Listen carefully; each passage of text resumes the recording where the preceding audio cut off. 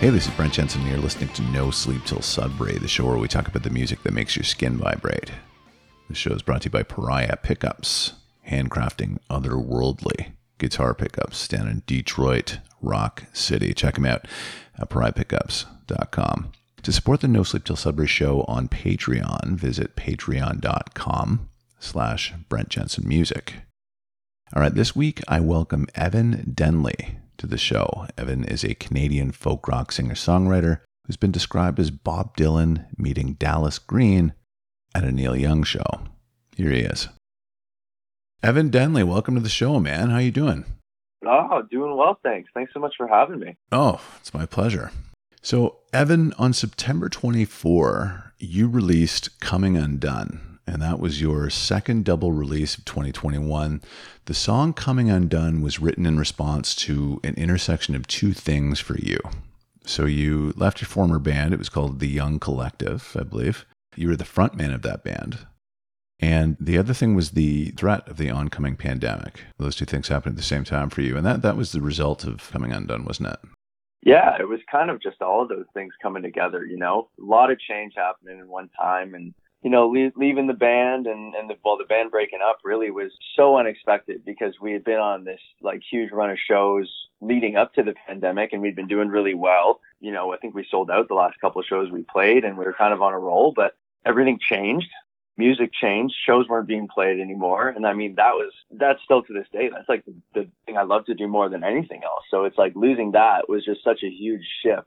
And then losing the band and just losing everything that, you know, I'd been working on for the last 5 years or whatever. It was just kind of like, on one hand, it was really exciting because it was kind of like, okay, well, what's next? But it was kind of hard to stay in that mindset because I more so was just like, holy crap, like what happened? Now, during that period, and I guess up until now, what are some of the things that you did? Did you play virtual gigs at all? I tried. I really did my best. And I did a couple of like Instagram live things and like Instagram open mics for places around Toronto. But I don't know. It never felt right to me. It never felt like something I actually wanted to do. And it's something like, and it's no disrespect to anybody else either, but it's like, I didn't want to watch anybody else's Instagram live either. There was no connection there for me. You know, there was no reason.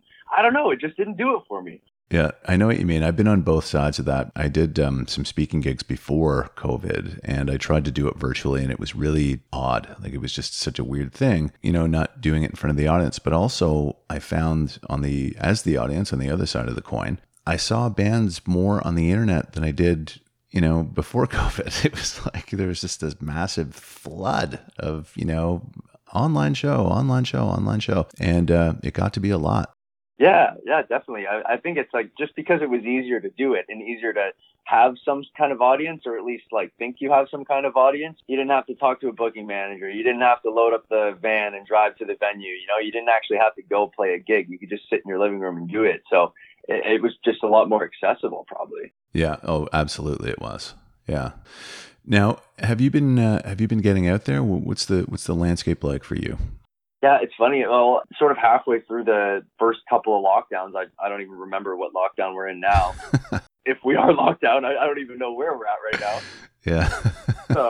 But yeah, I went back to school, and I got my audio production and engineering at Metalworks. So that's been my last year. So I kind of put music on hold to some extent. We still we recorded these songs, obviously, that I'm releasing right now. We recorded those over the last year, but really kind of put everything on hold and took a step back to just kind of evaluate what I'm doing, what I want to do, how do I do the things that I want to do. And that's really been what I've been up to lately. You know, I've been thinking about playing shows. I haven't really been getting out there at all because I'm still, I don't know, I'm scheming, you know? Yeah, no, you know what though? That's a great use of your time. Everybody had a different way that they kind of coped with COVID. I love hearing, you know, people say, well, you know, I shut everything down and I really kind of schemed and thought, what are my next steps and how can I build something from this and make the most of the time? So that's really cool. I've never done it before. I've never really taken that time. It's always kind of been like run and gun, you know, chasing the exciting things and never really taking the time to think about, you know, the long term or the short term or anything, just kind of doing things as they pop up without any real intention. So it's been sort of a blessing to have this time to sit back and actually think about it. Good. See, silver lining stuff. That's great. That's it. Optimism. Awesome. Now, I like your stuff, Evan. I was listening to this, and for me, your style is more contemporary. I almost hear like a little Jason Mraz in the production. It's very bright in the arrangement. Yeah, like it. I hear Dallas Green in there. I hear some Father John Misty in there, but mostly I hear a very distinct contemporary indie vibe.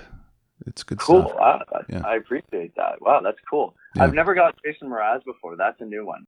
I hear that, just because it's a bright sounding, Coming Undone. It's kind of funny because the lyrics don't reflect it necessarily, of course. Yeah. But it's a very bright production. The instrumentation is not dark. Do you know what I mean? Yeah. Oh, absolutely. It's funny because if there were any way to describe most of my songs and my writing in general, you probably just hit the nail on the head. It's like there's always kind of a dissonance between what I like musically and what I'm actually saying with my lyrics and stuff, because they don't always line up. It's funny. I always tell my friends that happened a lot in the 70s, and I always use the Carpenters as an example. I don't know if you know anything about them, but the melodies were very kind of bright and flouncy. And then they were talking about, broken hearts and killing themselves and stuff like that. It's just very, you know what I mean? So there was a huge contrast there. Well, it kind of makes sense. I mean, that for me, like I always loved the 60s, always loved the 70s in sort of the folk rock respect. Like that's where I've always been drawn to. And if you kind of separate the things that I write about from that, it makes complete sense, because my writing is all kind of coming from myself and I guess more contemporary issues that are happening in my life. But then you look at the music I'm writing, and a lot of that's rooted in those decades. I totally get that. Yeah. And that's actually a really good segue into your song list here, because this is a great list, man. I like this. Oh, yeah. There's no 70s tunes in here, but you can hear, the pedigree, especially with your first one here, Lukas Nelson and the Promise of the Real. Entirely different stars. The song is money. I was thinking about it. It encompasses so many genres, right? Because it starts out, it sounds country, almost like a little bluegrassy. And there's folk in it. There's a heavy rock solo. There's, a bit of psychedelia. It's great. It's everything that I want in a song. It's everything I want in a song. I love this song. And they opened this is like the first track on their album Naked Garden. Mm-hmm. And it's like, how else are you supposed to open an album if not like this? Yeah. Yeah. It's wild. I remember like the first few times I listened to this song, I was in the car driving, and I'm like kind of trying to search through the album, thinking I just listened to like 4 different songs, because it's such a ride. I'm like, okay, what did I listen to here? It's like, no, I remember hearing the first couple minutes of this, it's country, and then the next one, and then I let it finally play all the way through, and I'm just sitting there like mind blown, like what am I listening to right now? Yeah, it's wild in that way, because it does move through a lot of genres. And I was thinking, when I was thinking about it, record companies could have never marketed a song like this years ago. No, you can't, because you can't put a label on it. You can't really decide what it is. And I love that. I think that's fantastic. Yeah. Oh, yeah. Me too. And these guys like Lukas Nelson, Promise of the Real, that the band is incredible. They record most of their stuff live off the floor, and that is like always so appealing to me. Like I'm always looking for musicianship. I'm drawn to it. Mm-hmm. So what are some of the old 70s bands that you would like then, based on that? Well, more so in the 60s, I guess. And a little bit. I mean, when I'm thinking of the 70s, I'm just thinking of like the later years of Zeppelin, really. But yeah, and I love like first wave heavy metal. That stuff always hits home for me. But the big ones for me from the 60s are really like Bob Dylan, Neil Young. Like those two guys right there are responsible for so much of what I do, and just what I spend time listening to, what I spend time thinking about, their ideas musically and lyrically and philosophically. I'm just so wrapped up in all of the stuff that those two guys have done. Cool. Your next tune is Boy Genius, Salt in the Wound.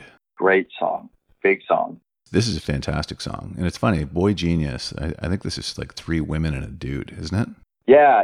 And I got onto them because I was sort of a fan. I knew a couple songs of Phoebe Bridgers, and she's one of the vocalists in the group, and so I wanted to hear this stuff, this trio they've done. Yeah, this song, like, it's just amazing. Like, for the last, like, even if I just had to pick 30 seconds of the song, the last 30 seconds give me goosebumps every single time I listen to it. Yeah.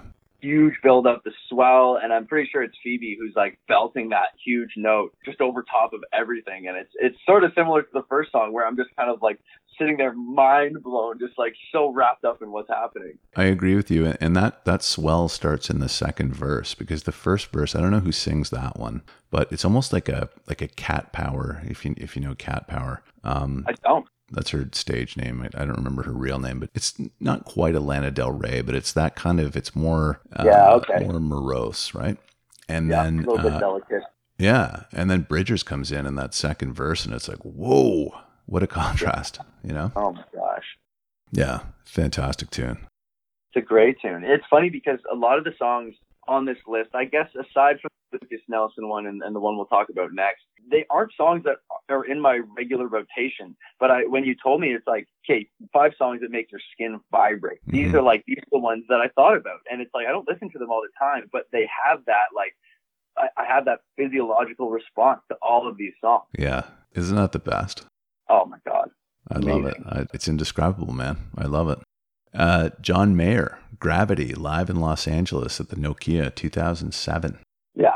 Oh yeah. I'm shamelessly the biggest John Mayer fan ever. Yeah. He was so huge for me. I when I was learning guitar, back in high school and stuff, he was the only guy I would play. Pretty much him and Dallas Green. Those were the only 2 guys I would play. Their songs always made sense to me. I could sing John Mayer songs. They were in my vocal range and it was comfortable, and like just taught me everything I needed to know about songwriting and just writing good music. He's a phenomenal musician. He's a guy contemporarily who really gets it. He feels it. And especially in this specific version of the song, like obviously I've heard the one on Continuum, Gravity, the studio version, millions of times, but the way he does it in this show, honestly, this whole record too, this whole live record at Nokia Theater is unbelievable. One of my favorite live records of all time. Yeah, it's fantastic. Hozier is next. Foreigner's God. Also fantastic song. I'm a huge Hozier guy. I love Hozier. Yeah. He, in my mind, is like, he's a true musician. He's a poet. He just does everything so well. It leaves me like just kind of sitting there, like not in like in a bit of a jealous way, but I'm just kind of like, damn, like why can't I do that? Oh, he's terrific. And he's just got those Irish roots too, Oh yeah. Did you know that he sang backups for Billy Ocean about 10 years ago? I think that was Yeah. I had no idea. That's such a bizarre thing, right? Because when did his first single come out? Around 2000, I want to say 13. What was the name of that? It was Take Me to Church. That's it. Yeah. And same album as Foreigner's God. Yeah, he used to sing right before he broke. He sang backups for Billy Ocean, which is just such a weird thing, right? So funny. Yeah, I had no idea. And it felt like Hozier kind of came out of nowhere when he did, too. It was just kind of like, boom, here it is. He truly did. He did come out of nowhere, yeah. Amazing voice. And this is a great tune, too. Yeah, it's the lyrics for me, too. It's all of it, but it's always the lyrics. Nobody writes songs like he does. They're dark, and they make you think, and they make you feel. And, I mean, if you're not looking for that out of music, I don't know what you're looking for. Yeah, I agree, man. I agree. This is a fantastic pick next. Father John Misty, Please Don't Die. I'm a big fan of this stuff. Yeah. It's funny again, because I wouldn't call myself a huge Father John Misty fan, but I do have like a handful of songs. This was one of the first ones I thought of when I saw like the premise of the show, because it's probably the only song I know that I have the same response to it every time I hear it. I don't listen to it often because it just makes me weep. Like I cry every time I hear this song. Yeah. Every single time. Have you seen the video for this song? No, I haven't. It's funny. It's a Greek mythology theme. So it's about Father John, and it follows the lyrics. It's about him like going on a bender, and he's kind of he's trying to swear it off, and he's struggling with getting boozed up all the time, and so he dies in the video. He gets he goes into the underworld, and he's ferried across the river Styx to Hades, but it's all done in claymation. Like it's really, it's really funny. Yeah. Okay, I have to watch that. It's really cool. You'll like it. I love it. It's funny. Incredible. Yeah. Something about it, man. It just really connects with me and some stuff that I've been through in my life. And I think that's why I have the reaction to it that I do, but it's just so beautifully written too. And it's such a simple idea. It's a simple song. And those are always the ones that hit me the hardest, I think. You know, there's music where, like, I'm a huge Grateful Dead fan. I love jam bands. I should have mentioned them earlier too. I love jam bands. And they've always been my favorite one.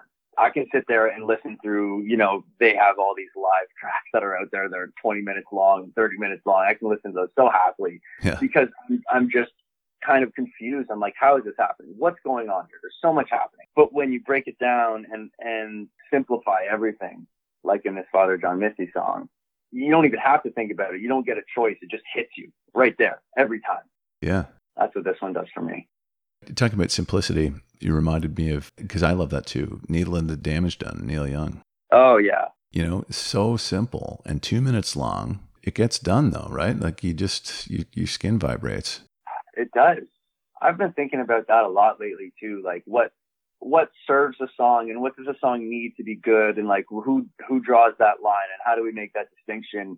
Because like, well, with Coming Undone too, like song latest release, we were recording it and there's like, I had a bunch of demos of it that were, you know, 4 minutes long, 5 minutes long. The song could have been so much longer than it is. Really? But it ended up being, I think it's like 2 minutes, 45 seconds or something. No, not even. It's like 2:25 or something. Yeah. It's the shortest song I've ever written. Yeah. Which is great though, Evan.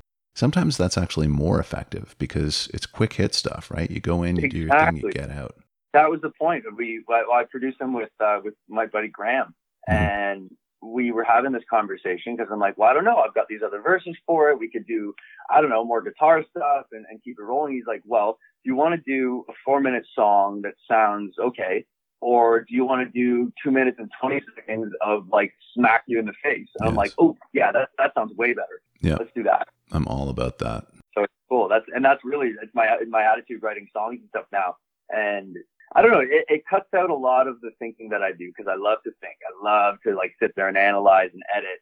And I can be bad for that because I'm a perfectionist. Yeah. But when I kind of apply that mentality to anything I'm working on, it's kind of like, does it need it? Does it serve the song? Do we need this to be 4 minutes long? Probably not. Probably more often than not, you don't. I agree. It can be more powerful if it's quick and to the point, as long as it's authentic. That's the key, right? Yeah, absolutely. Yeah. All right, that is your list. What is next for Evan Denley, sir? That's the question, isn't it? It is. I ask myself that it's the eternal question. Yeah. I mean, these days it's really, I've really dove into songwriting, and I'm just exploring that whole world. And for the first time, like not just writing for myself, you know, working with other artists, writing songs that might never get heard. I'm just trying to like stack up everything that I can. Just get all my ideas out there and do it so often and just make it a regular routine for myself to sort of just purge my mind of whatever's built up in there musically and all the thoughts that I have, and just write. I'm just trying to write. I want to get back to playing music. I want to have a band. I want to do all those things. But right now, the thing that's right in front of my face is really just kind of creating and seeing where it goes. Good. That's great, man. And when you do get back out there, I'm going to come see you play. Oh, please do. That would be fantastic. Yeah, absolutely. Yeah. Hopefully soon. It is something that I want to get back to doing soon. So it'll happen. It's happening already. Yeah. Well, listen, thanks for the chat, man. I really appreciate it. Thanks for taking the time. Folks, anytime. The new record is called Coming Undone. Evan Denley came out September 24. Go get it. Evan, thanks for your time, man. I appreciate it. Anytime. All right. Best of luck, sir. I will be in touch. Sounds great. All right. You take good care. All right. See you later. All right. Ciao. All right. This has been No Sleep Till Sudbury with my very special guest, Mr. Evan Denley. Till next time, folks. Take good care.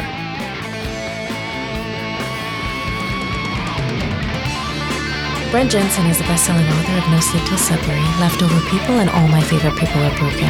All titles available in stores and on Amazon worldwide.